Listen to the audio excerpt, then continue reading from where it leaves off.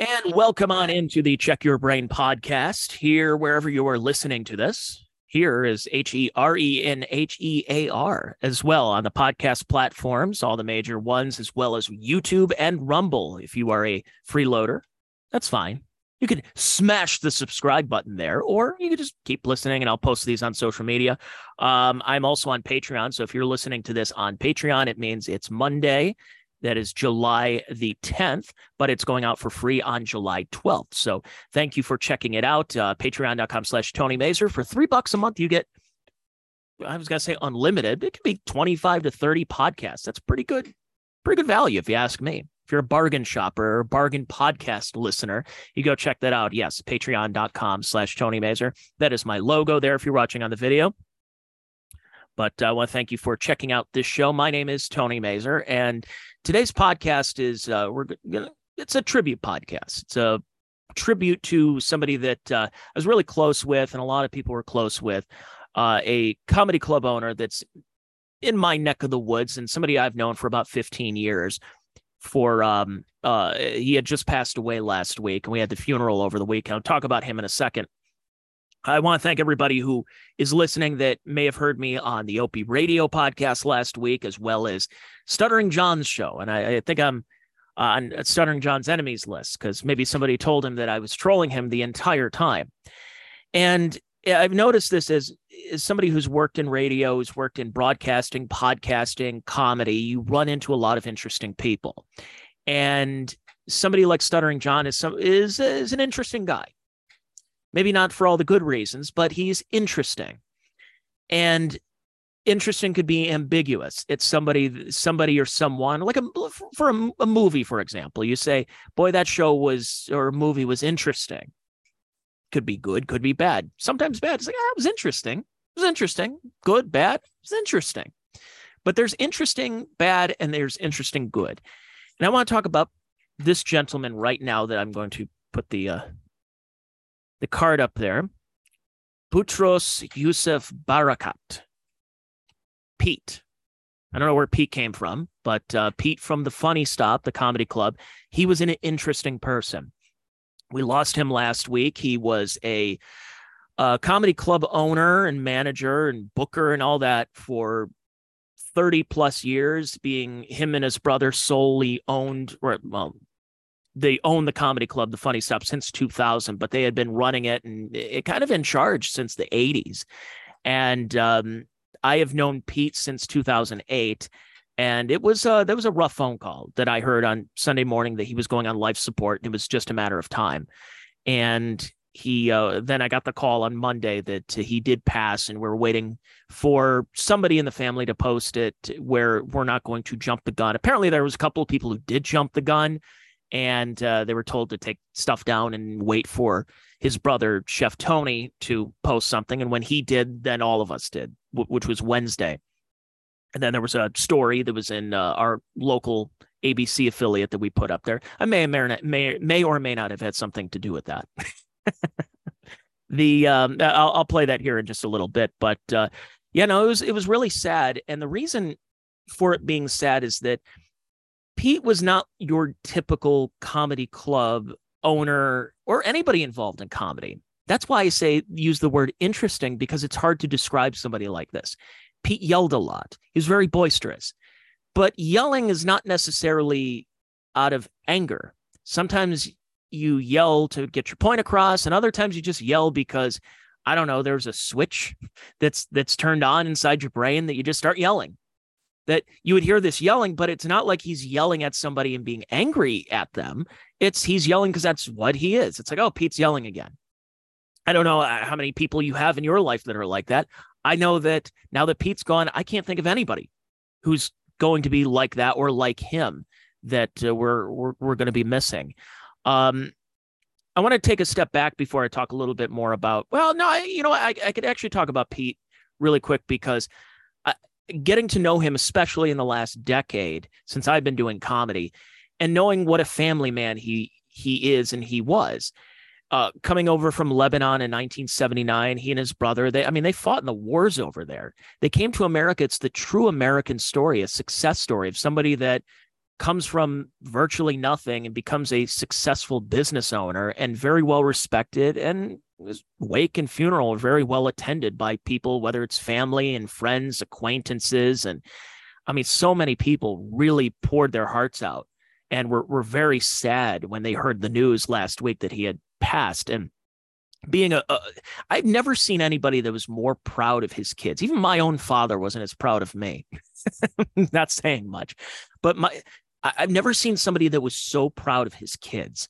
And, you know, he leaves behind a beautiful wife and Nadal and his 2 kids. And one of his kids, being a football player, plays semi-pro football. And every time I'd see him, he'd pull his phone out, go on YouTube, and has a picture of like his highlights, his son's highlights, and saying, look at he makes a tackle over here. Look, he's completely unblocked. And then here's another one. The two guys trying to block him, and he swerves around him and he makes the sack. And it oozed from him how proud he was of his kids. And now those kids, are in their 20s and they don't have a father right now. And I can't even imagine that right now. For anybody who loses a parent at that age, it just has to be devastating. And for somebody that was that proud of his kids, that they'll hopefully continue his legacy, whatever legacy that is, of just being very well respected. So, but like I got invited to parties and to a lot of events. He put me on stage and he really was giving me stage time, and I probably didn't even earn it at that time. I wasn't really that good at stand-up at the beginning, but he was giving me stage time. I was in the amateur competition. I was trying to find a way to, I was going through a breakup. I was going through a possible career change back in 2014. And I'm trying to figure out what it is I wanted to do. And knowing full well that I could get stage time at a comedy club that's about half hour away from me, and I can go down there, and as long as I'm clean and I do 5 minutes and possibly bring people into the crowd to cheer me on, then that's all you needed for the amateur contest. That was great. Pete would always say, bring 5 people, 5 minutes, don't be dirty. And it's a great exercise if you're a young comedian to go up there, and because it's and I'm going to use some language here because I'm either going to do it in the Pete voice or I'm going to just kind of quoting, but it's so easy if you're a stand-up comedian to go up there and say, fuck this and fuck.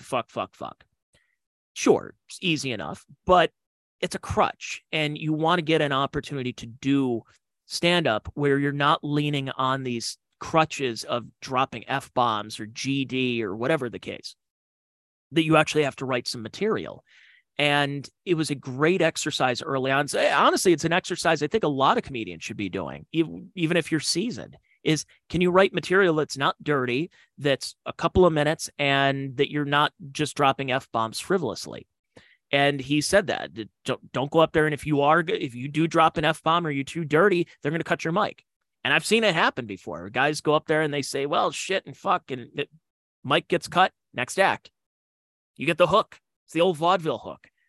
It was a great exercise, and I had the opportunity to do that. Eventually did get back into radio, and Pete was an old school guy. He understood promotion when it came to getting on the radio, talking about his club and his acts that he was booking in town. So I was a good asset. And, did I get undeserved stage time because I could promote his club on the radio? Sure. I'm not denying that. It's quid pro quo. I got stage time. He got publicity. But at the same time, we also became friends. It really was family. And one of the bartenders there, Nick, he actually said that, which it kind of touched me. He said that I was one of Pete's favorites. Weirdly enough, he could say that to everybody, but it was nice to hear. So let me just go back in time. I'm going to share the screen a little bit about the Funny Stop and about comedy in general and comedy clubs. So this is the stage when you've heard myself or other comedians talk about the Funny Stop. It's not your improv. It's not your funny bone. It's not your, it's not the, one of these major comedy store type of, or a chain like a Comedy Zone that you would see throughout the South. It's a local comedy club that's not even in Cleveland. It's not even in Akron. It's just north of it in a suburb called Cuyahoga Falls. which is the home of, I think the two things that are mentioned about Cuyahoga Falls are, what's her name? Chrissy Hine mentions it in My City Was Gone, from Seneca to Cuyahoga Falls. And then in Tommy Boy, Tommy's girlfriend was taking a flight and she had a layover. She needed to get to Cuyahoga Falls, but had a layover in Columbus. I'm like, that's impossible. You're going from an airport in Sandusky to fly to Columbus for a layover that you're going to have in Cuyahoga Falls, where there is no airport. That's about it. And then third is the Funny Stop, which originally was Hilarities down the street. That opened sometime in the 1980s. It burned down in 2004. Pete and Tony had to pivot and found a space that was just a couple of blocks up the street, which is now a shopping center that has a Goodwill, a Dollar General, a glass store, a card, like comic book store, and a bar, like a very seedy bar that's down the street from one of the final two remaining Arthur Treacher's locations. So this is it. It's a stage, it's a microphone, and there's a backdrop, and there's seats. It's about it. No frills, no nonsense. And not saying that it's a dump, because there's a difference between places that are a dump and places that are just, look, this is no nonsense. What did we come here? We came here to laugh.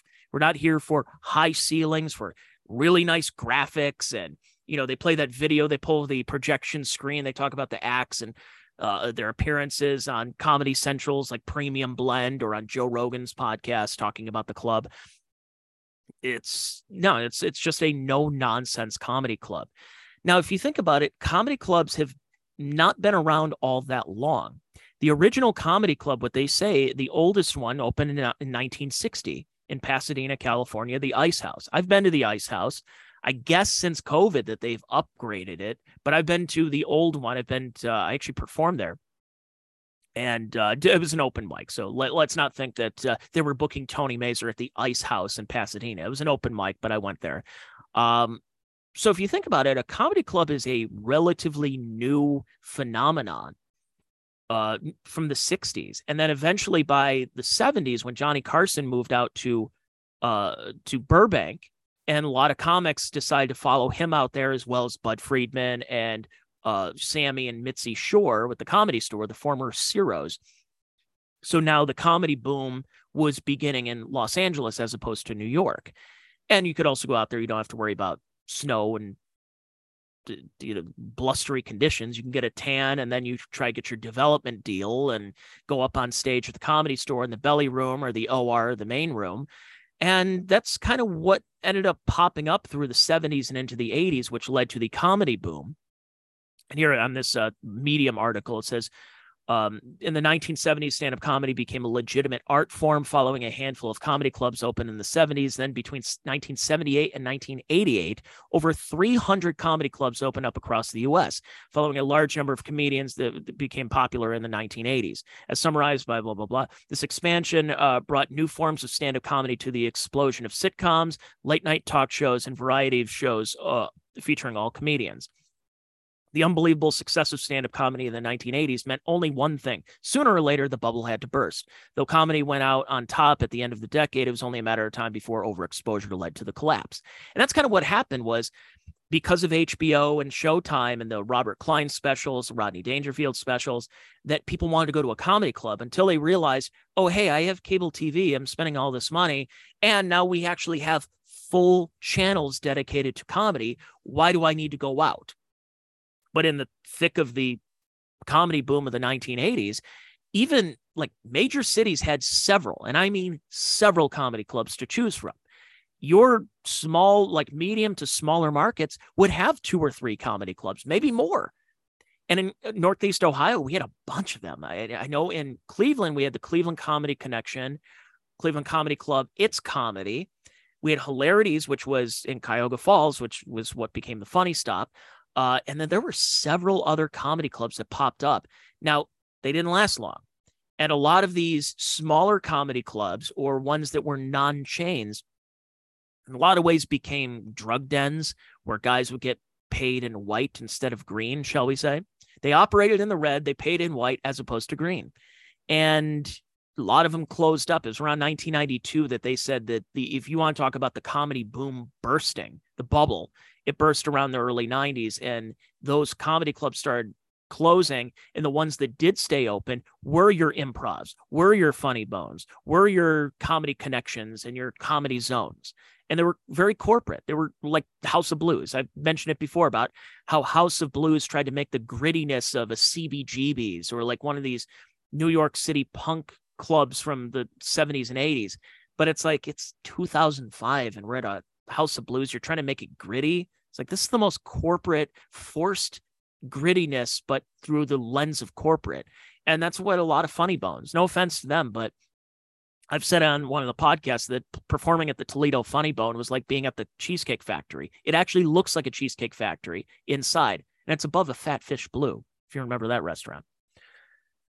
The boom eventually had to burst, but there were some comedy clubs that hung around, and a comedian, Charlie Wiener, actually said this recently, that during the boom and you had your local comedians, you had some of these guys who still had personality. And one of them was Pete from The Funny Stop, from Hilarities. And that he would call you, he would book you, he would even heckle you on stage.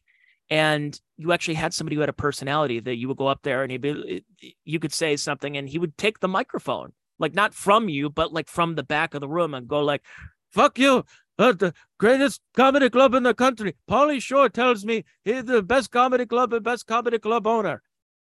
And the fact that I'm going to miss him yelling, fuck you, Tony Mazer, is still going to put a smile on my face the rest of my life. Every time I hear it, every time I go to that club, I'm going to miss the fact that I'm not going to hear, fuck you, Tony Mazer. It's just really, it's sad, but I mean, a lot of great Pete stories that have come in. One of my favorites, because you talk about his accent. I mean, the guy's been here for over 40 years, but his accent sounded like he just got off the boat from Lebanon. He just came over here last week, and he still sounded like it, just like with broken English. And that was kind of his charm. Some days you can understand him a little better. Other times it was really thick. I'm like, wait, what's that? Can you repeat, please? Por favor. Repitan. There was a classic story of Otto Peterson, who was a ventriloquist comedian who died back in 2014. And he was one of those dirty ventriloquists who perform in Central Park or on the ferry boats. And, there's some guy who actually was on PCP and stabbed the puppet. Not Otto, but stabbed the puppet. I don't know why. I think he thought the puppet was like a real person, was talking to him. And Otto was kind of, because this is what's interesting about our comedy scene that we have in Northeast Ohio is we have 3 comedy clubs. Hilarities is a comedy club that's the pipeline between the Comedy Cellar and the Comedy Store. The Improv is more urban acts like Godfrey, Bruce, Earthquake, Miss Pat. And the Funny Stop kind of took the comics that used to perform those venues and got phased out. And he would bring the Rich Vosses, the Jim Florentines. And it's no offense. I'm not saying phased out in a negative way. It's just, they're not the hot item of the time. So therefore, we will bring the Island of Misfit Toys. We're the Island of Misfit Toys, so come on down to Cuyahoga Falls instead. So Jim Florentine gave Pete Otto Peterson's number. And Pete calls Otto. This had to have been around like maybe 2013. Might have been actually earlier than that. And said, so Pete calls and goes, hello, Otto, this is Pete from Funny Stop, Cuyahoga Falls, Ohio. Got your number from Jim Florentine. And Otto's like, is this a prank? Who's on here? Get out. Stop. Don't call me ever again, whatever. And he hangs up. So Pete calls back and goes, nobody fucking hang up on me. You never work my comedy club ever again. Fuck you. And he never worked again because Otto died in 2014. So it's kind of sad, but it was also one of the funniest stories I'd ever heard. As far as that goes. But that's just who he was. And Pete gave a home to these comedians that weren't getting booked at the Funny Bones anymore. And it was great. It's just having an opportunity to talk to Pete and get to know him and get to know the family and then getting on stage. I mean, there were a lot of great memories and a lot of great shows that Pete would book. I'll give you a perfect example. I'm going to I got to share this screen here. Sorry, I'm doing this on the fly. I don't have a producer. I'm my own producer. Let's put it on my Facebook page. So when Gallagher came to town, so Pete, here's the one thing about Pete with the funny stuff. When he started, I got to know him in 2008 when I was working at an internet station, and we would have his comics that were performing there that weekend call into our show every Thursday.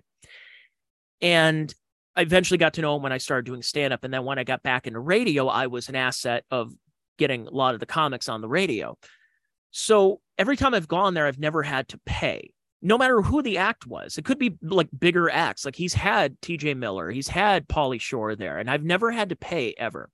And in fact, he encourages the comedians to go there. He's not going to charge you. He wants you to go there to mingle, to hang out near the bar area and talk to the other comics, but also to learn. It really was like a nice learning experience. You would go there because you would see a comedian, and maybe you would get inspired to start writing. Maybe you want to get back on stage and perform. That it really was like going to see a lecture from a college. And so every time I had gone there, I had never once pulled my wallet out to go see a show until Gallagher. Now I'm a year into doing comedy at this point, and Pete books Gallagher. Now, here's a quick Gallagher story before I continue on about it. Gallagher was performing at, it was either called JR's or Junior's. I don't remember. I just know it was a JR up in Erie. And he is probably somewhat apocryphal, but I know this is what the story was. The owner had Gallagher booked, let's say, for example, because it's early, let's say he's booked for the first week of August. And today I'm recording this July 10th. So Gallagher, Leo Gallagher, not Gallagher 2, but the actual Gallagher would call up and say like, hey, just wondering if I'm going to be performed still on at the club in Erie. Yeah, no, we've got you. We're looking forward to it. It's going to be a great time. It's like, well, you guys got the comedy condo or a hotel or something? Or like, yeah, we got the comedy condo. It's like kind of a house or whatever. It's like, oh, y'all be able to stay there. Yeah, absolutely. It's like, well, you think I could come a little bit early? Like early, like, yeah, that's fine. I mean, we'll probably have some comics staying there and everything like that, but you can come in early. He's like, you mind if I come tomorrow? Meaning Gallagher would be at this comedy condo for several weeks, like basically a month. So are you homeless? What's going on here? Are you sleeping in your car? How are you getting there? Do you have any money? Apparently Gallagher was a day trader too. So he either had no money or he had a lot of money stored away somewhere. And all his heart attacks, I guess they said Gallagher was like a Etch-a-Sketch, that he had several heart attacks and all these health scares, that him jumping on a large couch on a HBO special in 1981 and made a ton of money and was all over the place. He has no recollection. You can show him video and photos and be like, yeah, I believe you. It's me, but I don't remember that. It was an Etch-a-Sketch. He doesn't remember any of that. So Pete booked, let's see, what is this? March 7th, 2015. So yeah, he booked Gallagher in March of 2015. Again, I never once pulled my wallet out before then or since to go see an act. And he's had some pretty cool acts that have come through there.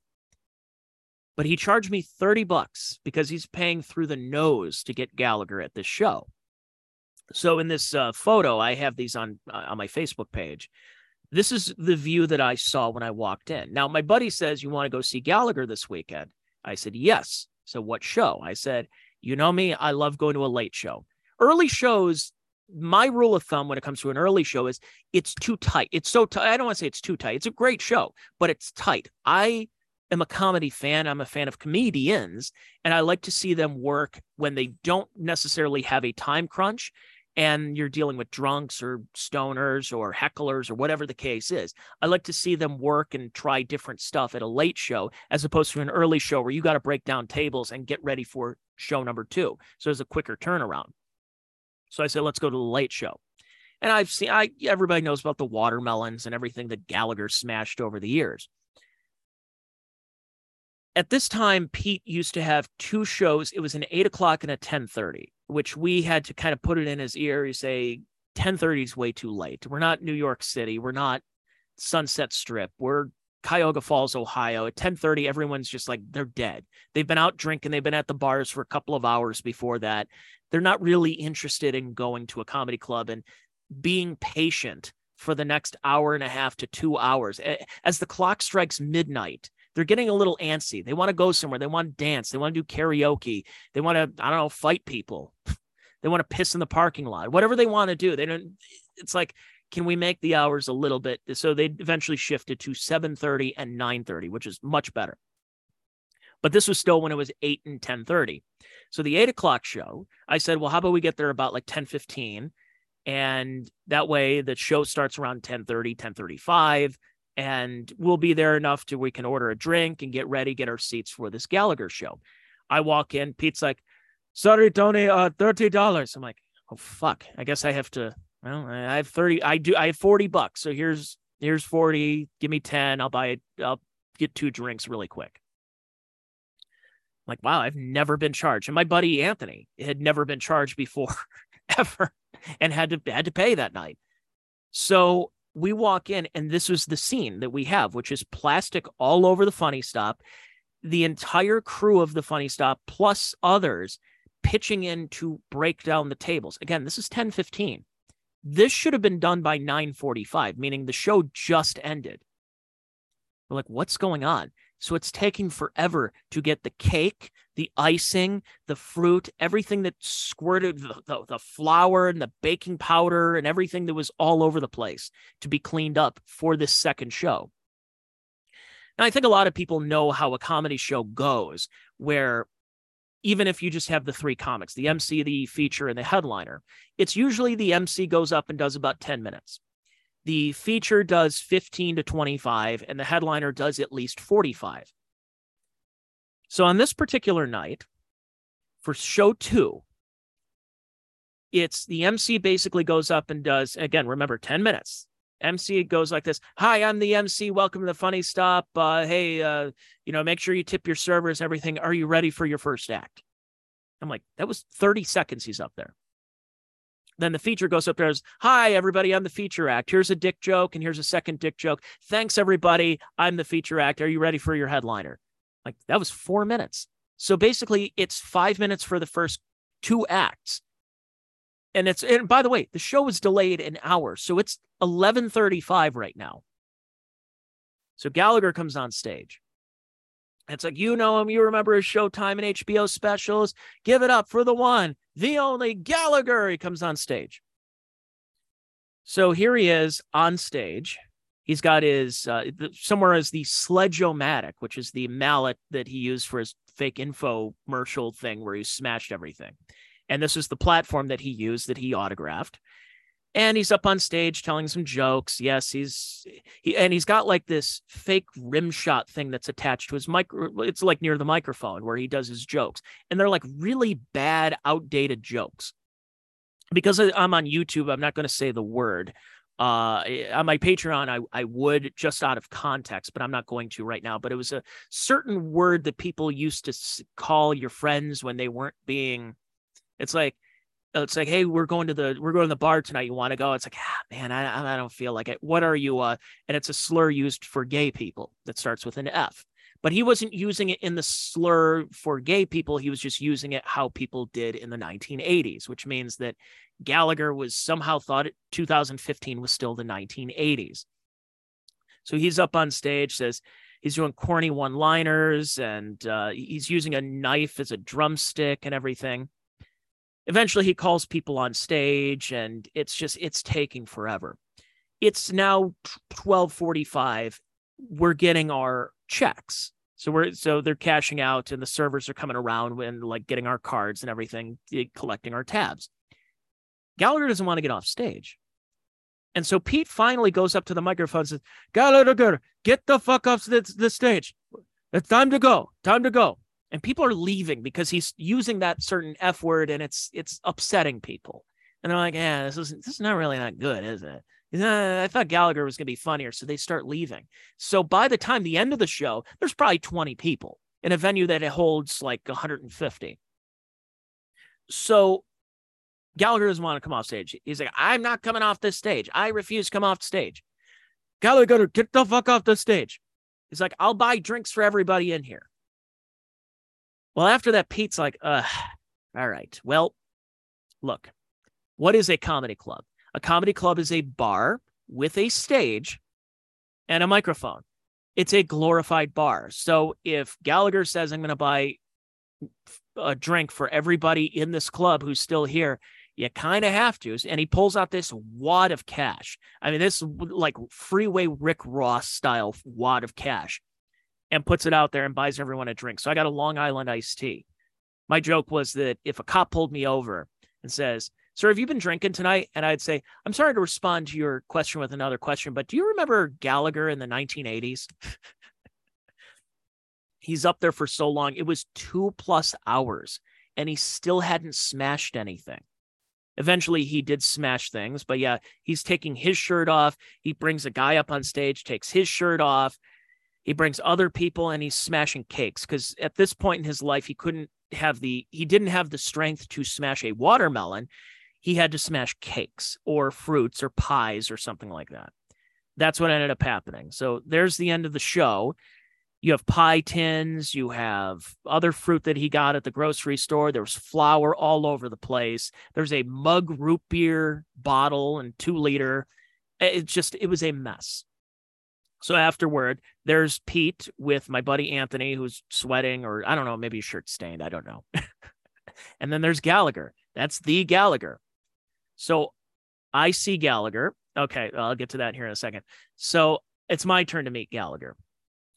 Now, Gallagher takes this jacket off, and he's like, well, I'm shirtless. Why don't you take your shirt off? And I'm like, okay, sure. So I took my shirt off. I was actually in much worse shape back then than I am now. I was actually trying to gain weight because I was wanting to get into a mosh pit for Slipknot. And here I am with the Sledge-O-Matic. It's my classic picture with Gallagher, who passed away last year. Me and Gallagher. Me trying to smash Gallagher over the head with the Sledge-O-Matic. Yeah. So getting back to Pete, the next day, actually, no, 2 days later. So I'm like, all right, I'm glad I saw Gallagher. I have stuff going on. It was like my birthday week, and we were going out for my birthday. The next day after that, I saw a post on Facebook that wasn't from Pete that said, we want to apologize. Our headliner this weekend was very unprofessional. He won't be back at our club, and we will offer refunds to people who attended the Saturday shows. I'm like, uh-oh, what happened? What happened here at this show? Come to find out, before the first show on Saturday, Gallagher walks into the back room of the Funny Stop and talks, and he sees that what they're making, you know, it's a comedy club, so you're not getting the healthiest food in the world. And Gallagher goes up to one of Pete's sons and says, what is that? And he's like, it's chicken fingers. It's like, you're serving death to people. At this point, Gallagher was, I think, a vegan or vegetarian, and he was trying to be a little bit more health conscious. So when he sees fattening fried foods like mozzarella sticks and chicken fingers, he's now saying you're serving death to people. And Pete got really upset by that, by going, you don't talk to my son like that. You get the fuck out of this club. Gallagher, he banned. He never work in this club again. And I guess like halfway during the show, somebody like said something and he thought he was being heckled, and he stormed off the stage like, this is unprofessional. I'm never working in this venue, and never did see Gallagher again. And it's funny because every time I saw Pete after that, I'd say, well, you know, say whatever you want about so-and-so who's on stage. At least he's not Gallagher. And till probably the day he died, he's like, fuck Gallagher. Gallagher banned from the comedy club. He never coming back. And he didn't. The memories of seeing Pete, because that's the difference. A lot of comics would see Pete at the comedy club, but wouldn't see him when I would, bright and early in the morning at 7:30 in the morning, bringing certain comedians to the club. This was the picture that a lot of people started sharing this. This was the Pete roast in 2016. And this was like a viral picture. I didn't think that when I took this, it was going to be used as part of his eulogy. I had the opportunity to be there for him, try to book a lot of his comics when I was working in radio here. Dave Landau again. I think those are up there because of the algorithm, because it got a lot of retweets and likes. We did bring the comedians of the compound to the Funny Stop. We were supposed to do it twice, but we did it once. The second time is what partially cost my radio job. But this first time, this was a great example of, oh, wait, no, I didn't share the screen. Sorry, folks. I apologize. I said I was going to show something. Yeah, there's Pete. There's the picture. I apologize. I'm dropping the ball here, ladies and germs. There's Pete at his roast, the man of the hour, and telling everybody, fuck you, fuck Judd Zumach, fuck Bill Squire, and fuck everybody. Fuck Basil. Yeah, Dave Landau had him on my radio show a bunch of times back in the day. And yeah, this was with Aaron Berg, Gino, and Anthony Cumia, all hanging out at the cigar shop that's also owned by Tony, who owns the comedy club. I loved getting an opportunity to have Aaron Berg at the club.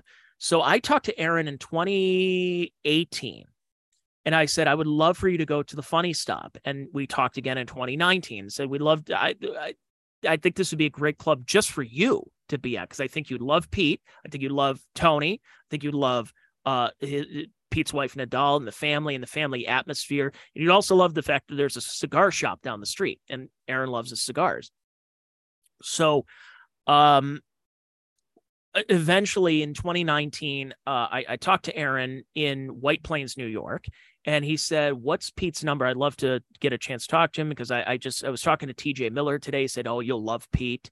And I gave him the number, and we're trying to book it. And of course, COVID happens. So the club was shut down for a couple of months. Honestly, way sooner. They reopened way sooner. I think it was in like late May.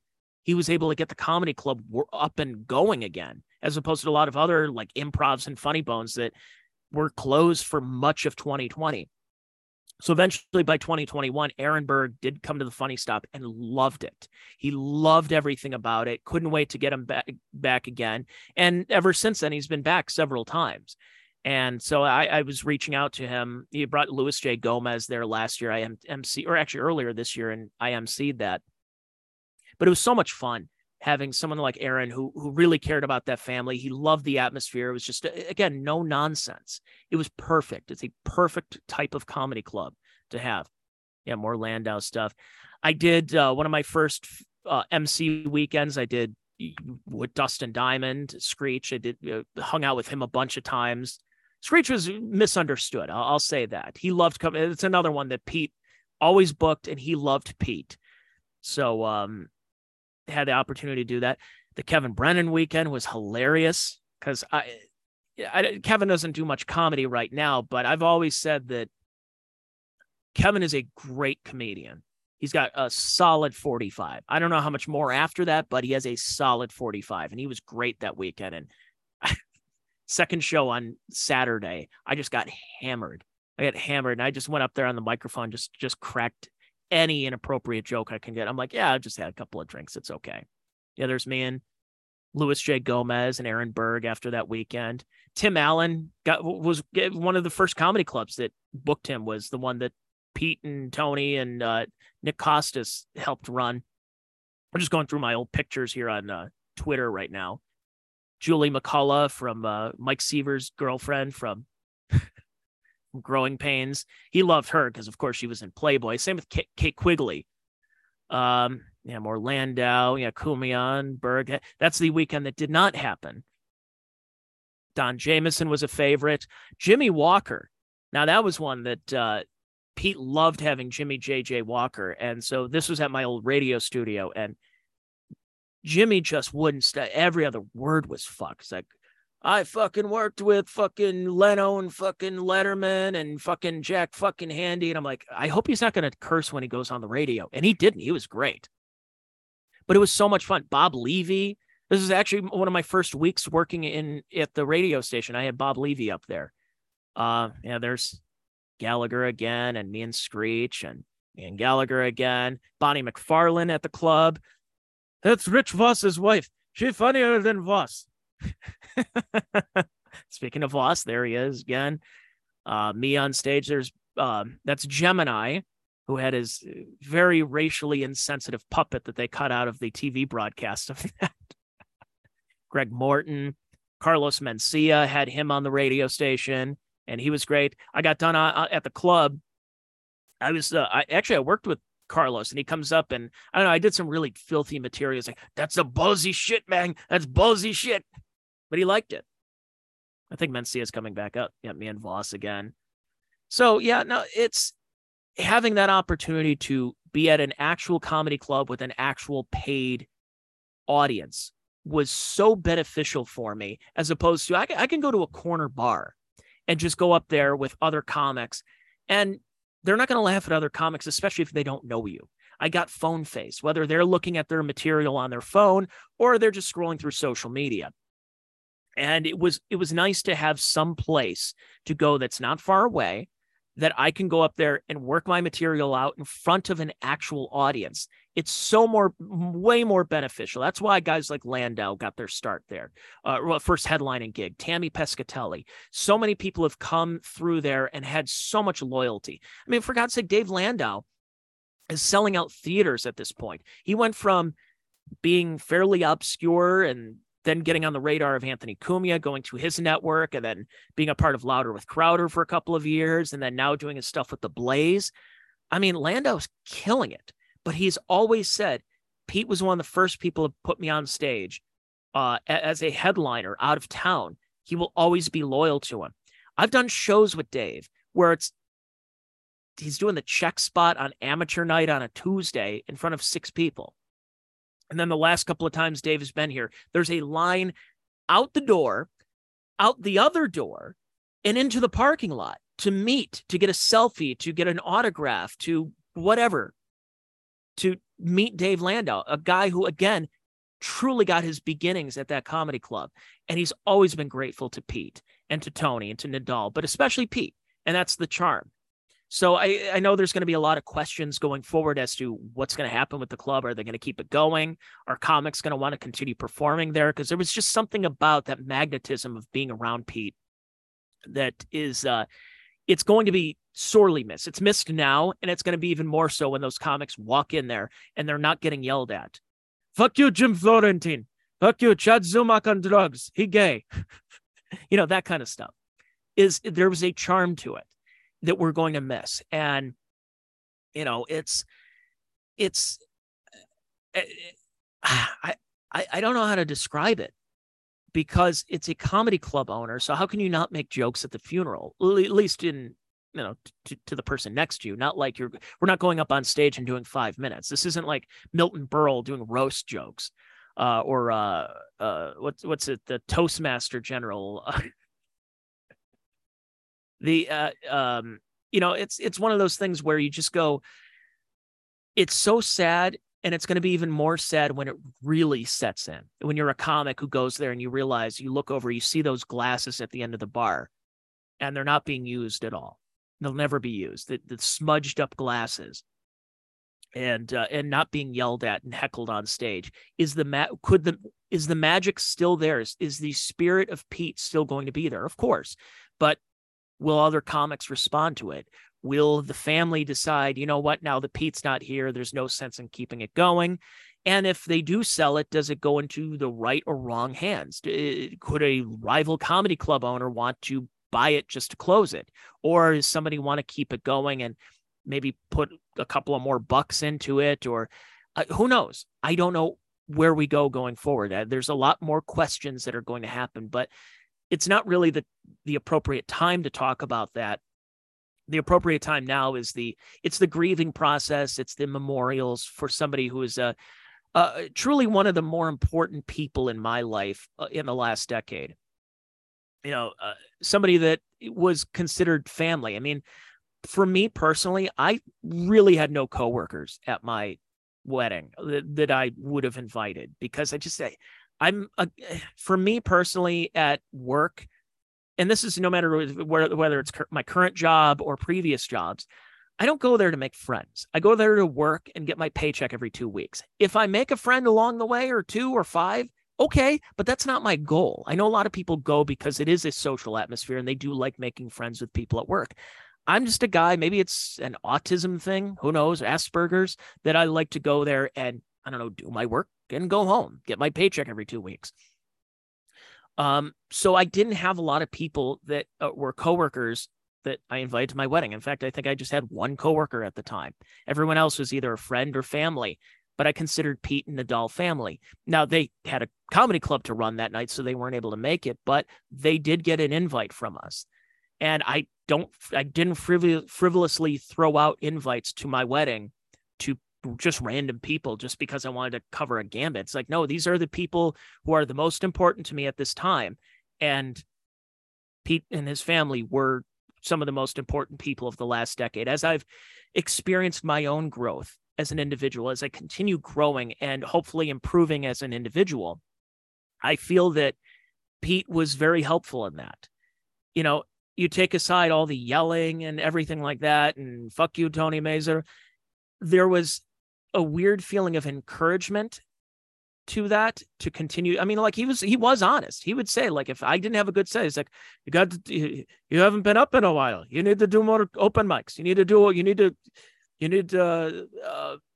I forgot what the term he would use, but he would, like, I needed to be a little bit more seasoned. I needed to do more open mics. So I made sure that if I was doing a paid gig at the Funny Stop, I would do several open mics just to practice. I had to continue practicing. But then every so often I get a, you did good. Good set. Too dirty. And a lot of my stuff was a little too dirty sometimes. But I wasn't doing the open mic, or I wasn't doing the amateur contest. So I could afford to get a little dirty. It wasn't so much cursing. It was just material that I would do. But I would also understand the basics of, like, I'm not going to go at the 7:30 show, the first show, and start talking about, like anal secretions or something like that, or afterbirth. I'd save that for the late show and all the really filthy stuff. I do what I can to get some laughs. It's a whole process of comedy. And unfortunately, we're going to miss that. And I don't know who's going to continue running the club, if it's the family, whatever the case is, but I'm still going to go over there, and I'm going to do it in honor of him. I actually have struggled with this in the last week. I'm like, does this harm me? Like, do I not want to do comedy anymore now that Pete, somebody who I was close to, is no longer there? Or is it going to embolden me to want to carry on that legacy? And I'm kind of in the middle of that. But I do feel like I want to do it for the family, and I have some chops. I'm not a great comic by any stretch of the imagination, or great podcast or anything, but there's always room for improvement. And the Funny Stop gave me that opportunity to work on those chops. So I'm going to continue doing that. I'm going to continue supporting the family in any way I can, and supporting, but because they're good people. That's what it comes down to right now, is being a good person. As we have such a divided country, and we go through this on social media, it's good to know that there are people that are looking out for others, that are that looking out for everyone's well-being. I mean, yeah, some people would get on Pete's bad side and may get banned from the club because they did something that they shouldn't have done. Well, if that isn't the consequences of my own actions there. So I hope a lot of people are not going to be discouraged and not want to turn away. And it's like, yeah, I mean, usually that's my weekend, but now that Pete's not here, I don't know. I just can't do it. I can't do it anymore. I hope we can continue and carry on that legacy, because I truly believe that that's what Pete would have wanted. As many times as I kept hearing him say, I'm going to sell the club. I'm going to sell the club. I don't believe that. I think, and a lot of us, and I've talked to Don Jameson and Jim Florentine were two people I've had recent conversations with. They said, that club is Pete. And morbid as it sounds, I think I talked to Florentine about this in November, and said something along the lines of, Pete's going to own that comedy club until he dies. Oof. Didn't think it was going to be that soon, though, unfortunately. But it is true. He ran the comedy club until he died. And at 65 years old, it's a little too young. My dad just turned 67. So, yeah. I mean, it's not so much that I feel for myself or other comics, but I feel bad for the family. I mean, he has younger kids. I mean, not too young, but in their 20s. That's something that's really going to mess with you. And I don't know how they can handle it. I mean, if Pete's your father, he's yelled at you since the day you were born. So you're probably used to all the yelling and everything. But that's one thing that really, every time you see the surviving family members, and especially the spouse, it just kind of really gets at you. It's going to be tough. It's going to be tough. It's tough going there. It was tough going to the luncheon after the funeral, of seeing, like, knowing that I'm at this comedy club and knowing that I will never see Pete again. I mean, he's all over the place, and like, you can't walk in there without feeling that spirit of him still being there. But it's also just not going to be the same. But yeah, I feel for the family, and I'll do anything I can to help them. And I know my wife and other comics in this area will do what we can to support them. But yeah, and if that means we just go up there and tell more dick jokes, I guess that's I guess dick jokes will help carry on the legacy of Pete from the Funny Stop. I guess that's just how it is. But we salute you, Pete. You were a great man. You were fun. You're a family guy. You were a proud man. You're proud of the comics. You're proud of the club. You're proud of your family, and you're a model for a lot of people who get discouraged on what you can and cannot do in our country. You were an immigrant who has a thick accent, and you made something of yourself. And if he can do it, so can so many other people, whether you are a naturalized American citizen or you're someone abroad, and you come into this country, and we do have that land of opportunity. And Pete capitalized on that. Pete and his brother capitalized on what we have and the greatness of this country. And I hope other people will see that story, read about his story, understand his story, know that they can do it too. And that we do have such a great country. And not trying to get too patriotic or nationalistic about it, but it is true. How do you have somebody that still, for 40 plus years, he lived here with that thick accent, yet he can be a successful business owner? It worked out. It worked in his favor. And so Godspeed to him and the family. And, hopefully whenever we get to that next level, we get to that upper room, whatever you want to call it. I just know that I just want to tell Pete, look, I'm not going to bring 5 people. It's just me here. Please, I don't want to bring 5 people. Is there a 2-drink minimum up in heaven? Is there a merch table next to St. Peter right now? That's just what I want to know. Is there a QR code we can scan to get access to my podcast up there? Because how can you not make it? If a comedy club owner joke is dying and you can't make any kind of joke, I think that it might be what he wanted. Just to have some fun, just to be humorous. He loved comedy, he loved comedians, but he loved his family. And he's a model in so many different ways for a lot of people. And I hope we can all take what we saw from Pete and carry it on in our own lives. All right, I want to thank everybody for listening to today's Check Your Brain podcast. I'll be back with you coming up next week. I got a great guest on for you folks next week, a little bit of a celebrity. So go check that out. And if you liked what you heard here on Rumble or YouTube or the podcast platforms, I am on Patreon at patreon.com/Tony Mazur, TonyMazur. I'll be back with another episode of the Check Your Brain podcast coming up next week. Thanks everybody for watching, listening, and hopefully subscribing. Bye now.